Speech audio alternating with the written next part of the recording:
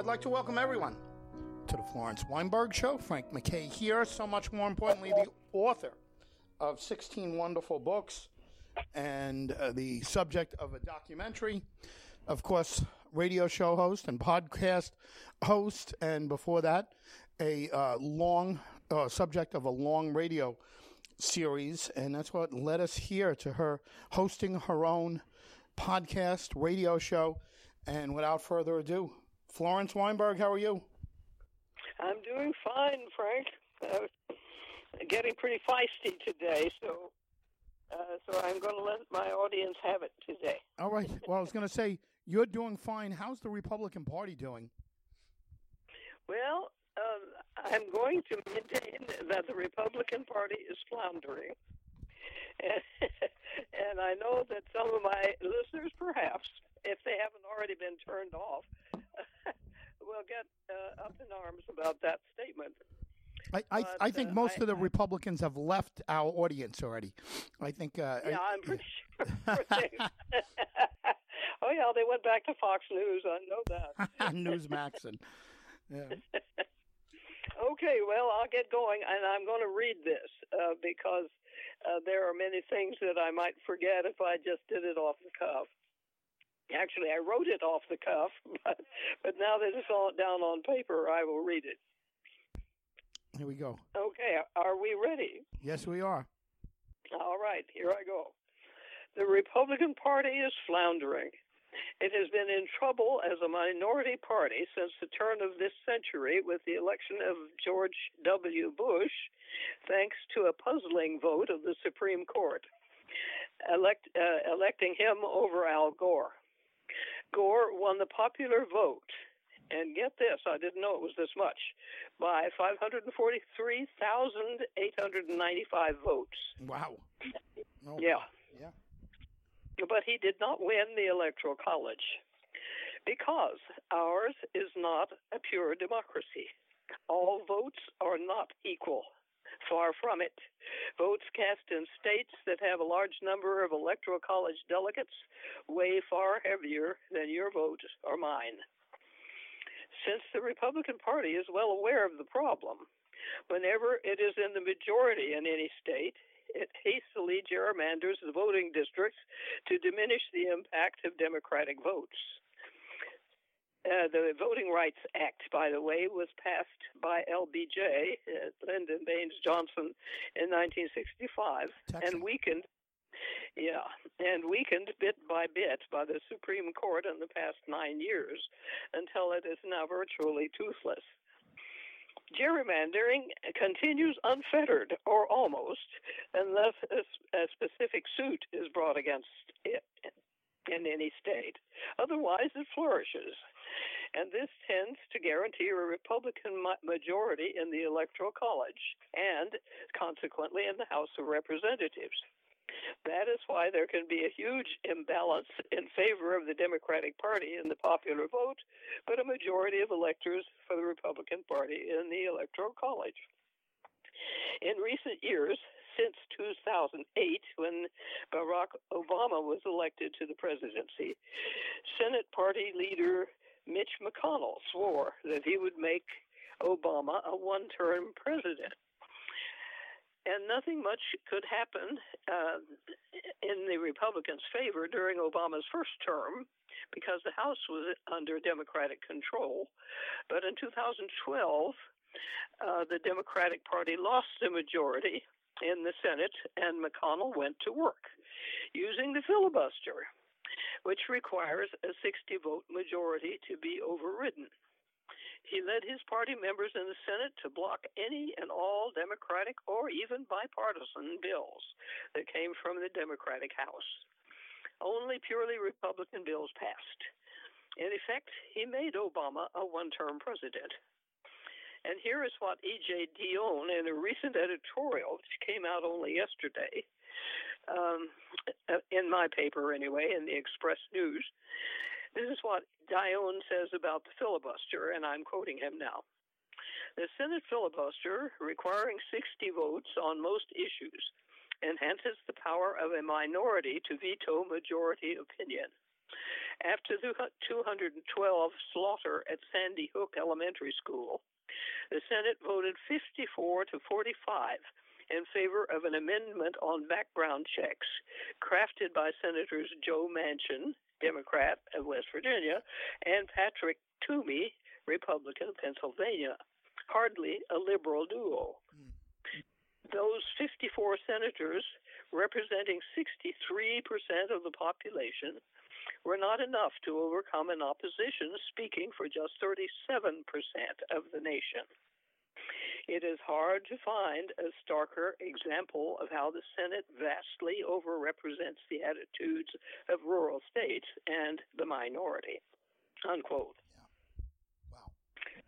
So, in addition to gerrymandering and the filibuster, whenever a state is under Republican leadership, strict voter suppression laws are enacted, as in Texas, for instance.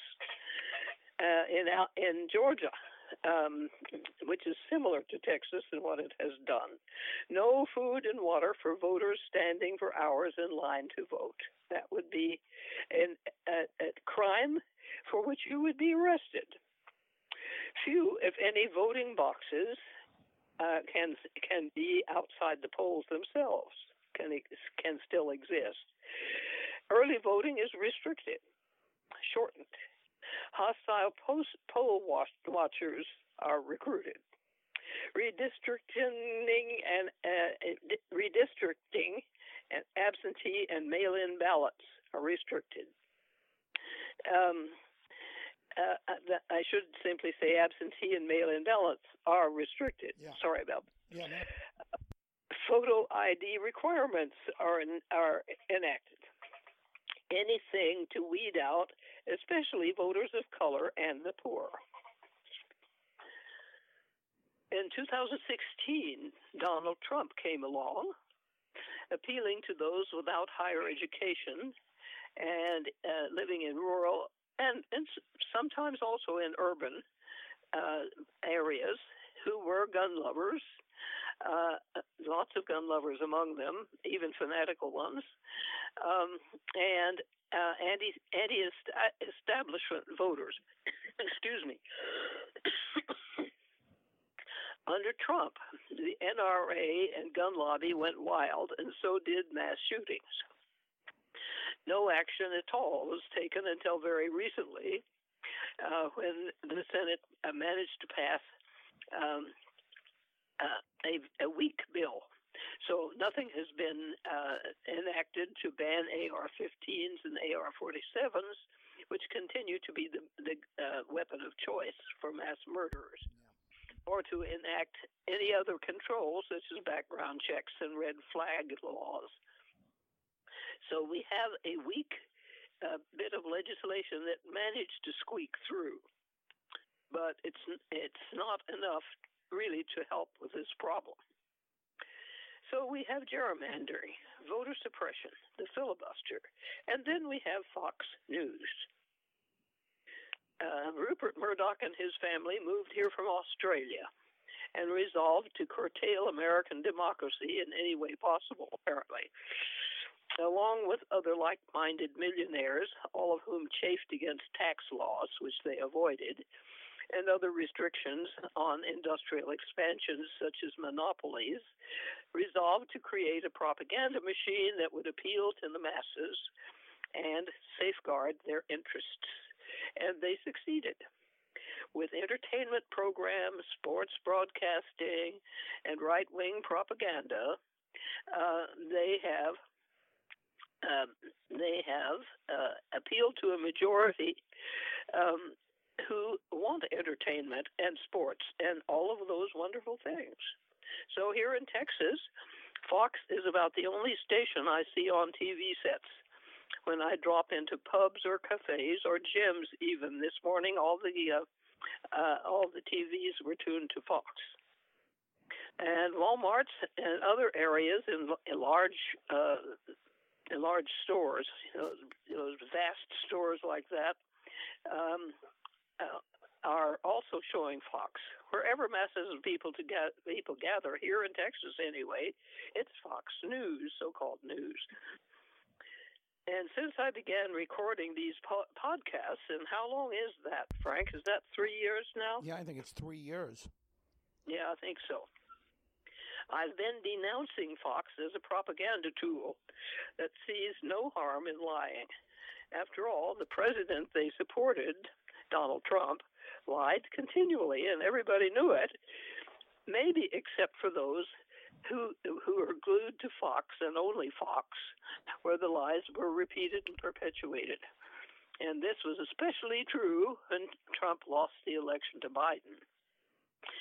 Recent revelations have shown that the Fox talking heads, like Hannity and Carlson, and a bevy of attractive ladies, in their private conversations, texts, and emails, have commented on the lies they're broadcasting to the public. They all know what they're purveying is false, and yet they agree that it is for the ratings and profit that they will continue pushing the lies, the Trumpist lies. Their ratings fell when they correctly called Biden the winner of the last presidential election in Arizona. Yeah. Therefore, Trump's lies must be continued and amplified, because they would lose ratings and profit. So it's a matter of money and popularity. And even Nikki Haley, who's now running for president, is towing the Trump line at a time when Trump himself is fading in the polls, but Trumpism lives on. And Nikki, she who lowered the Confederate flag from the state flagpole, has knelt to a line she knows is a lie. But it's not just Fox. The entire Republican Party is in disarray and has been increasingly so. A symptom was the fact that in the past election, it didn't bother to create a platform. It simply declared that it would do whatever Trump wanted. Not only was this shockingly lazy, it was a tacit admission that they knew Trump would do whatever he pleased, no matter what the official platform said. The party was totally enslaved to the master. Right now, it's seeking a new one.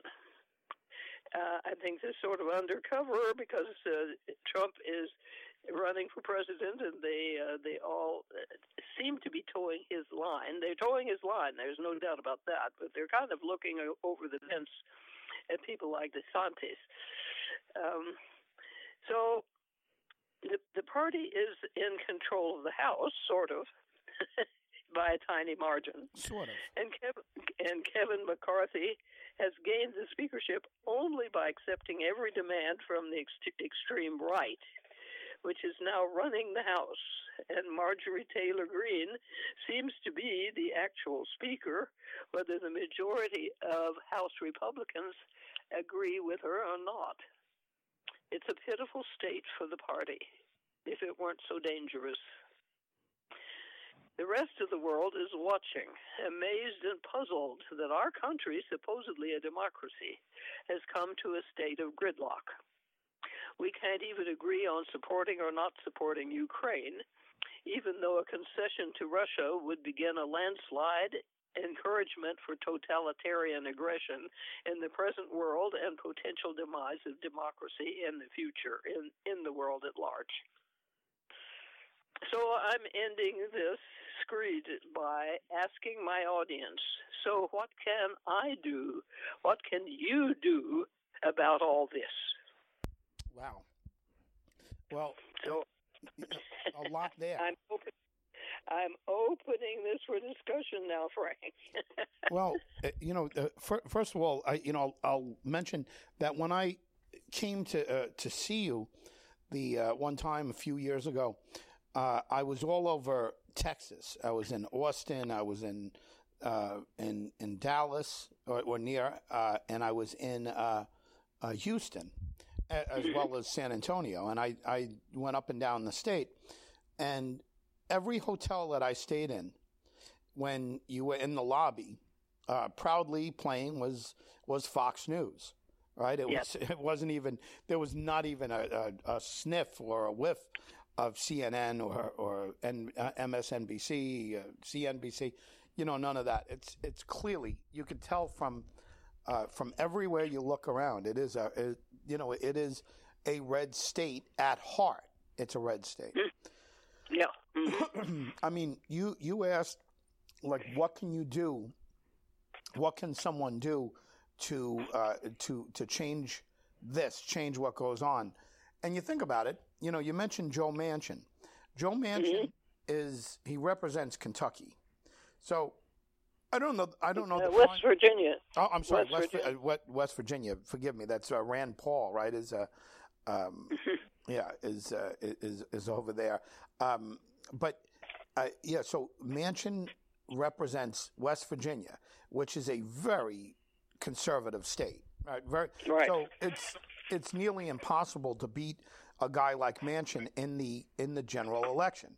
I mean, the Republican would have to go far to the right, and they don't want to lose Manchin necessarily to Republicans.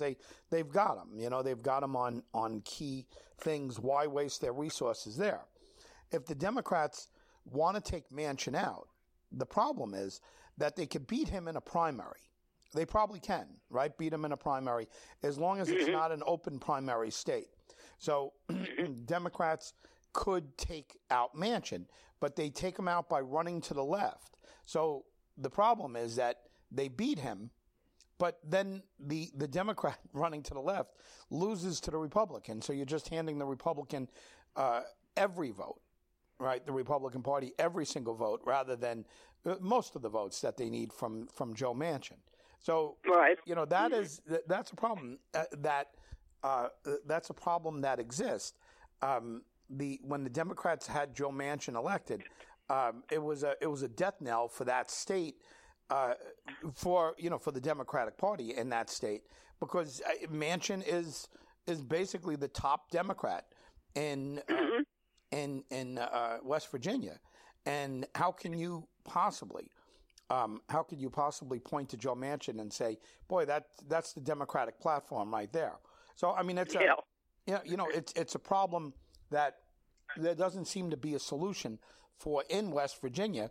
And Manchin is, and Kyrsten Sinema, that might be a different story. Arizona is not the same state that West Virginia is, but it is, listen, it's pretty right, state. It's definitely split, yes. Yeah, but it's different than West Virginia.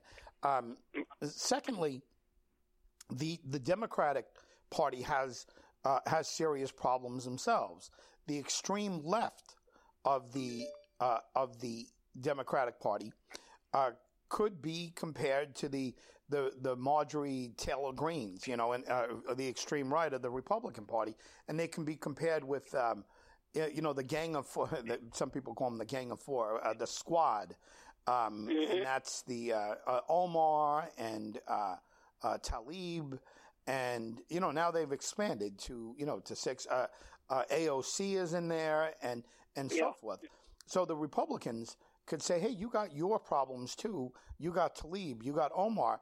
And some of it's anti-Zionism for sure, but you can make an argument that some of their rhetoric is anti-Semitism also.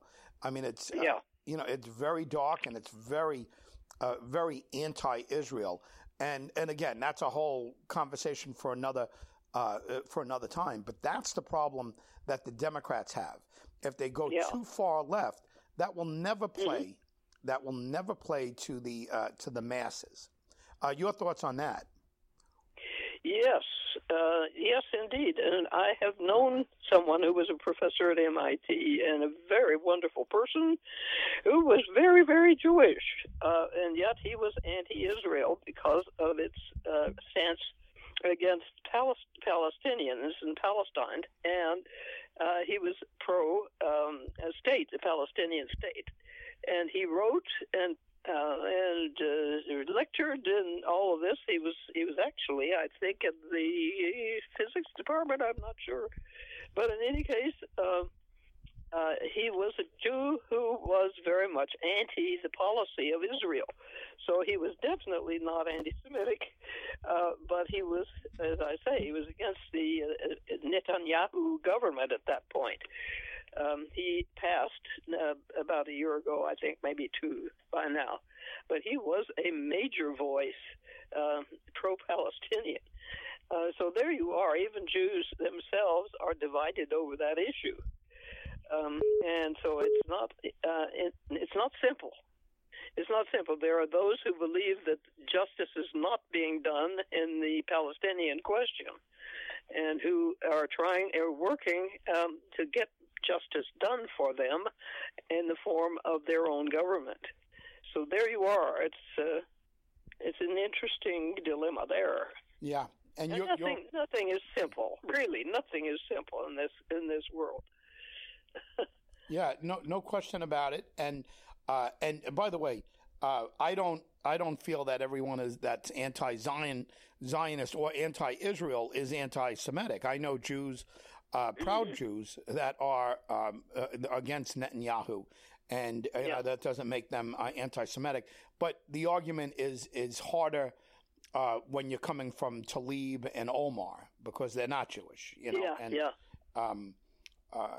That's true. Yeah, yes. It's just a difficult situation over there.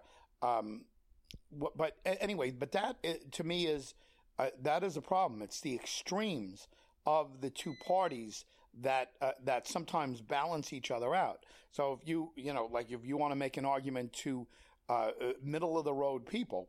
And they see Marjorie Taylor. I can't imagine anyone. I can't imagine anybody in the world voting for Marjorie Taylor Greene. I can't fathom, checking a box or pulling a lever. To me, it's unfathomable that that something like that could get elected. Someone like that, I should say. Could get elected. I never, I don't understand anything that she does or says. She's dumb.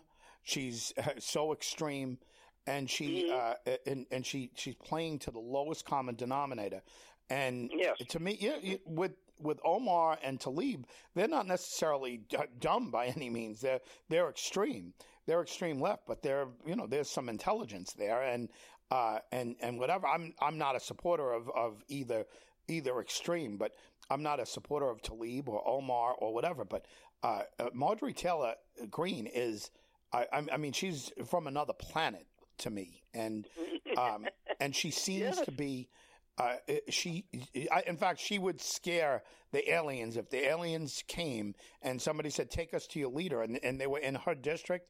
I know we couldn't have any belief that they would have no belief that there's intelligent life on this planet. I mean, if Marjorie Taylor Greene, she is beyond comprehension to me. That she could be elected to public office, that she could be a public official. Yeah, I agree. And yet in her district, there must be a majority of people who are so Trumpist that they believe every lie that comes out of Fox News. So they support her because she goes even farther than Trump does, as you say. And she's pretty stupid about it also. And yet she has... Kevin McCarthy, Speaker of the House, behind the eight ball because her one vote could divest him of that office that he so desperately wanted. Yeah. So she's dangerous. She's very dangerous. There's an expression in politics and many other facets of life, but one of the expressions is "follow the money." And yes, and you wonder why certain things happen, and you say, "Well, follow the money." I heard stories that prior to Election Day, that Rupert Murdoch, and I don't know that this is true. I don't have confirmation, but it came from pretty good sources. There were articles out there that said that Rupert Murdoch publicly called Donald Trump a moron, and publicly, meaning to newspaper publishers. I think the New York Times was there. I think even the Post was there. And that Rupert Murdoch openly said this guy should not be president of the United States. Now, I don't know that you heard those same stories, but the people would say, well, you made him president of the United States. You made Donald Trump president of the United States. So what, why can you do this? And he continues to lay a platform for Donald Trump to survive. I don't know that Trump will. I think I think former President Trump is going to be just that, former president. I don't think he's ever going to get the Republican nomination again. I think his trajectory is going down. He'll have his 30% of the vote or whatever.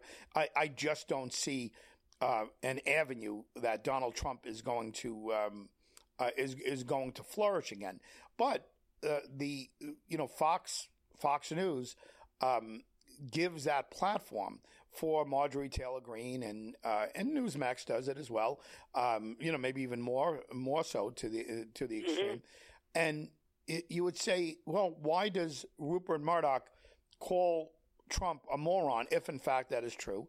And why does he think it's terrible for the country for Trump to be there? Yet he plays to the Trumpist or the Trumpers. And it goes back to that expression I started with: follow the money. Fox News, far and away, has better ratings, I think, than all of the other news stations combined. It was, that's true, at least at one point.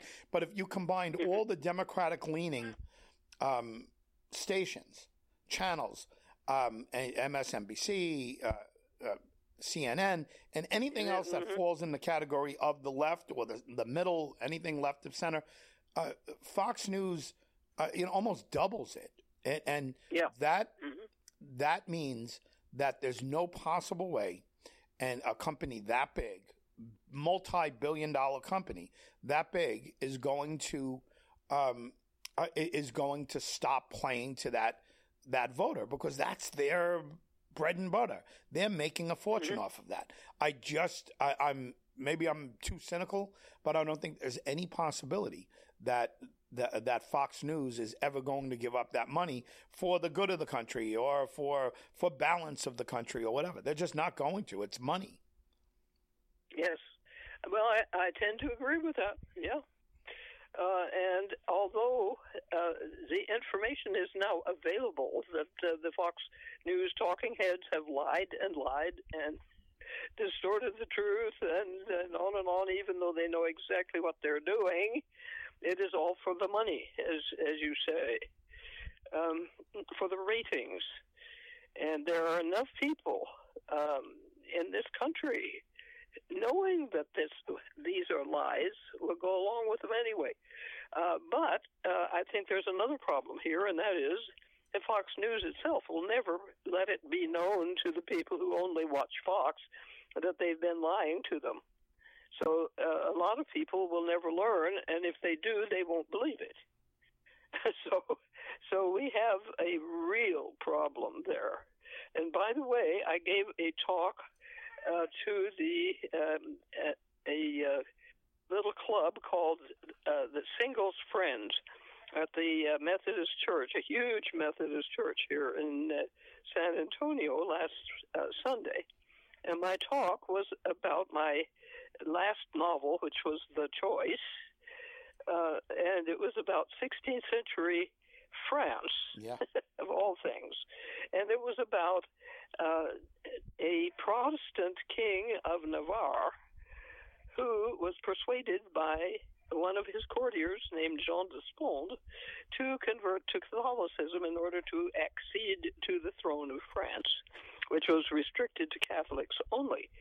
And the king did convert reluctantly, but he did, and he became Henry IV of France, who was one of the best kings France ever had. Maybe the greatest king. And he stopped the wars of religion, which had been ravaging the country. Thousands of people were killed. It was a civil war between the Protestants and the Catholics during almost all of the 16th century. And so that was the first good thing he did the year he became king, which was 1589. And then, because he was such a good king, and you might say he was a liberal from our point of view, and so he was helping the poor, and he was increasing prosperity of the lower class so that they could become merchants and live a little more easily, so on.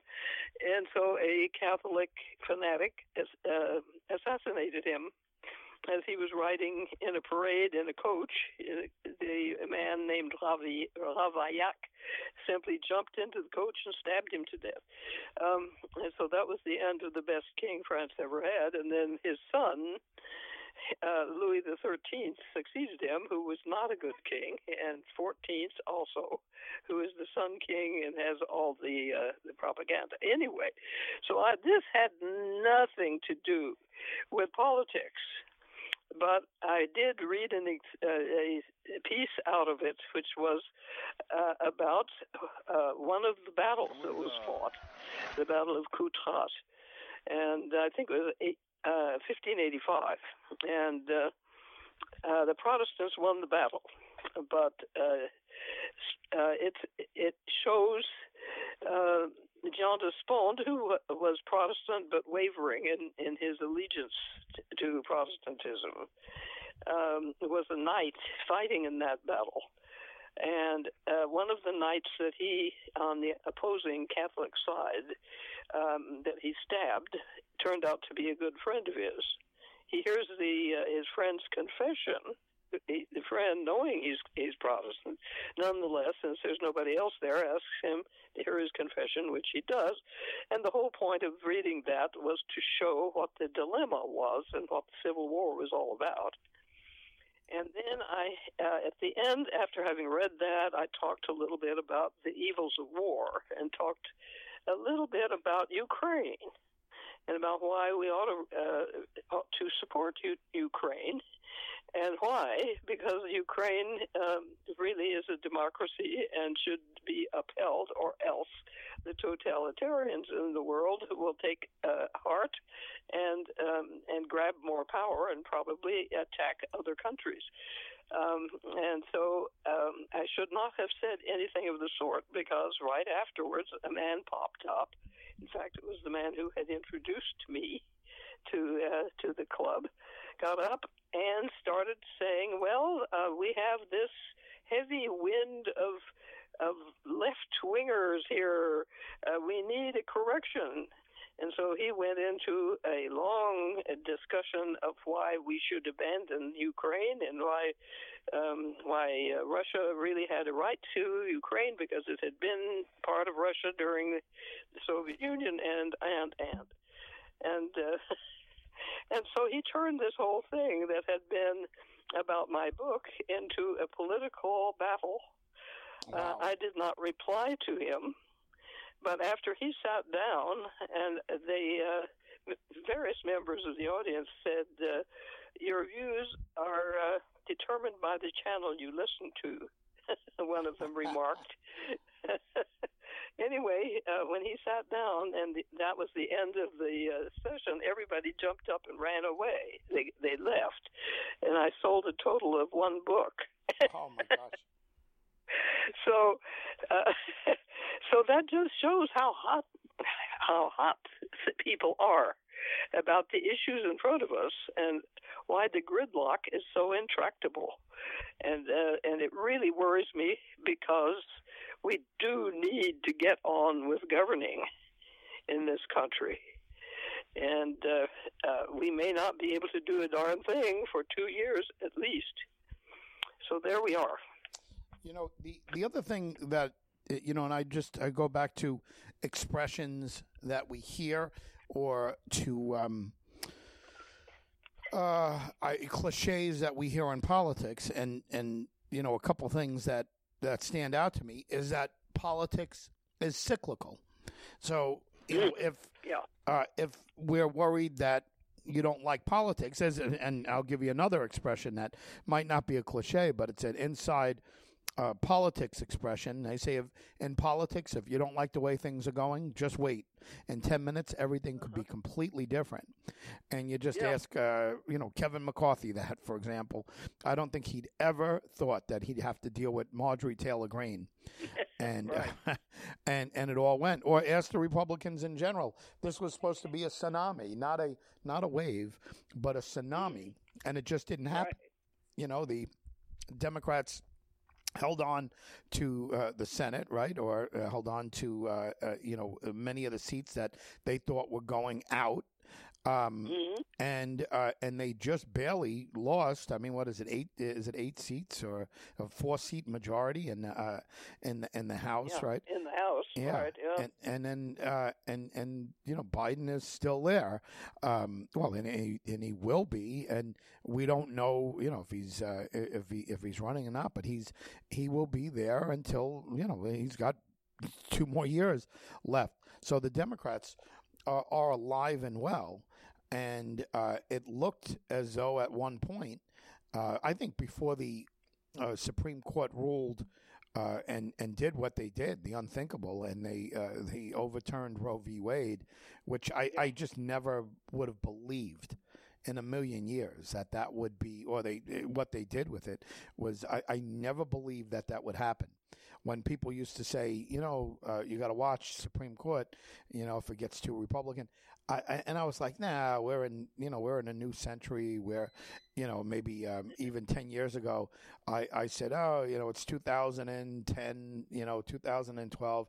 Nobody's going to take us back to the 50s or the 40s or something along those lines. And boy, I couldn't have been more wrong when it. Most of us were. Yeah. Yeah, I never thought we'd have this conversation that Roe v. Wade would be in jeopardy and complete jeopardy. I just never thought that would happen. Yeah. Well, there it is. Yes, and of course, all kinds of shenanigans were pulled on the right to elect these right-wing judges to the Supreme Court. So there was a lot of dirty pool involved in getting those men there that we still don't know the whole story to. But I know from various editorials I have read that it is so, that the road to a right-wing majority on the Supreme Court was not altogether kosher. So anyway, we need to change the rules and either enlarge the Supreme Court or give them term limits or something. Something needs to be done because we have a total imbalance there. And the majority of the population of this country is Democratic, as I pointed out in this little lecture I gave earlier. But the minority keeps winning, and it's winning by unfair means. Yeah, and when you talk about the Electoral College being a problem, I mean, I'm sure that the majority of the people listening to us would agree with that. And again, keep in mind that they're probably left-leaning for the most part. The people that I know that listen to you regularly, listen to us regularly, they do lean to the left, and they're progressive or they're moderates or whatever. But they would make the argument of how is it ever going to change? We're not going to get rid of the Electoral College, right? You would need a constitutional amendment. Is that right? Right, and that's 3/4 of the legislature. How could that happen? I mean, to me, it just doesn't sound realistic that it can happen. And look, and I don't want to sound like the prophet of doom or the glass is half empty, but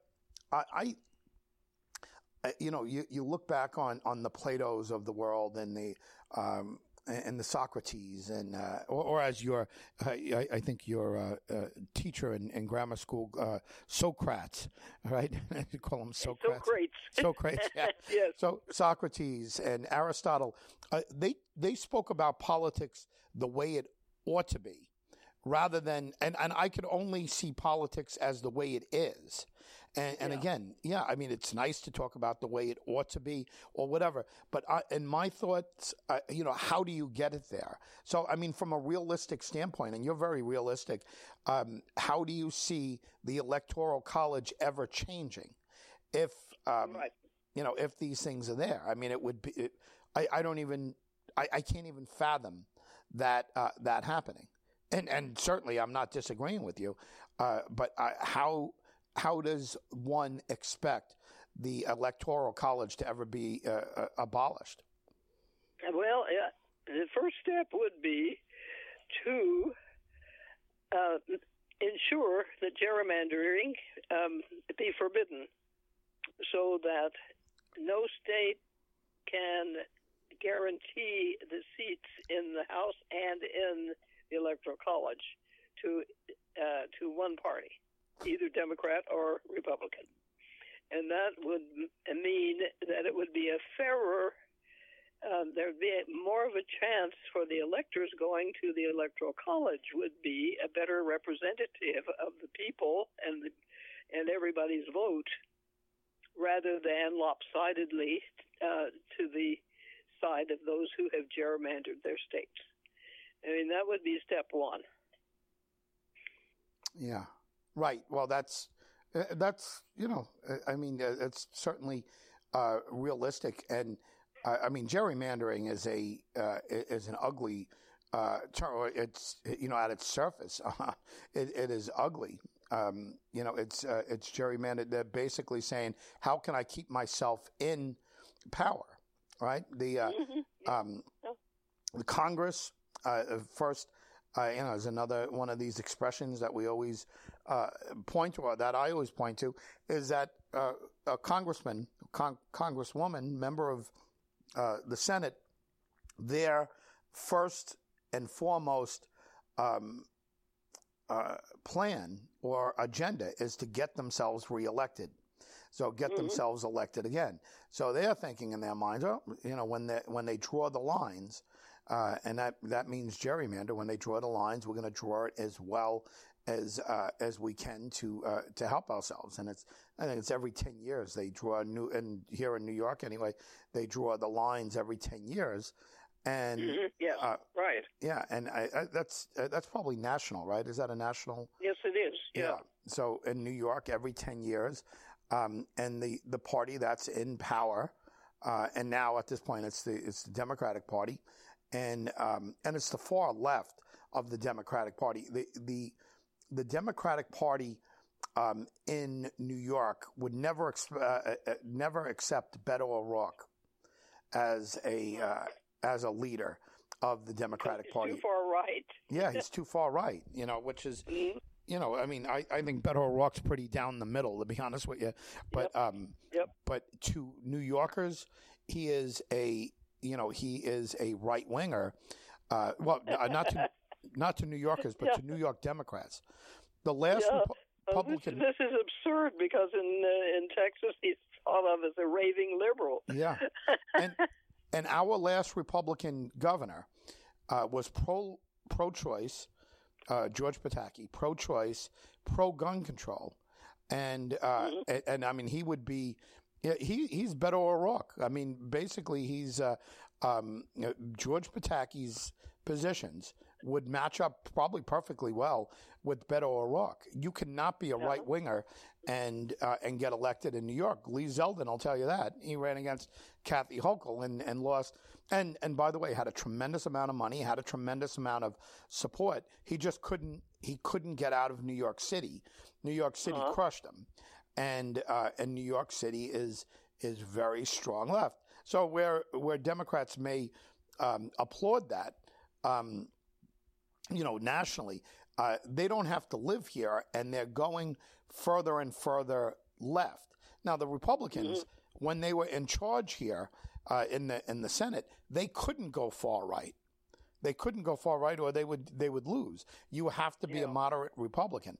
So the thing is, like the Democrats here in New York would never be accepted by the Democrats by you in Texas. It's unthinkable, and the Republicans here would never be accepted by the Republicans in Texas. You imagine a pro-choice and pro-gun control Republican running statewide in Texas? It's certainly not. Well, no. not as a Republican. Absolutely not. So where are we? And you gave a lovely speech, lecture, as you called it, and it certainly it makes a lot of sense, and I'm sure everyone listening, or the majority of the people listening, say, yeah, this makes an awful lot of sense. But where do you go from here? What in your mind is the next step? You've already said abolish gerrymandering. Go beyond that. What is your most realistic hope that can happen? Obviously, I imagine you would say number one priority is that there's no more Trump, right? That Trump doesn't get there. But does that mean that Ron DeSantis, who has a lot of the same beliefs that Trump has, but is less offensive on the surface than Trump, and probably won't tweet, and he probably won't whatever? So as the progressives and the moderates who hate Trump cheer against Trump, are they paving the way for Ron DeSantis to be elected president of the United States if, in fact, he decides to run? Yes. The short answer is yes. That's what I'm afraid of. And DeSantis, what he has done in gutting one of the colleges there, I forget what the name of that university is, but he has simply removed all the professors who were teaching normal subjects, history, for instance, American history, honestly.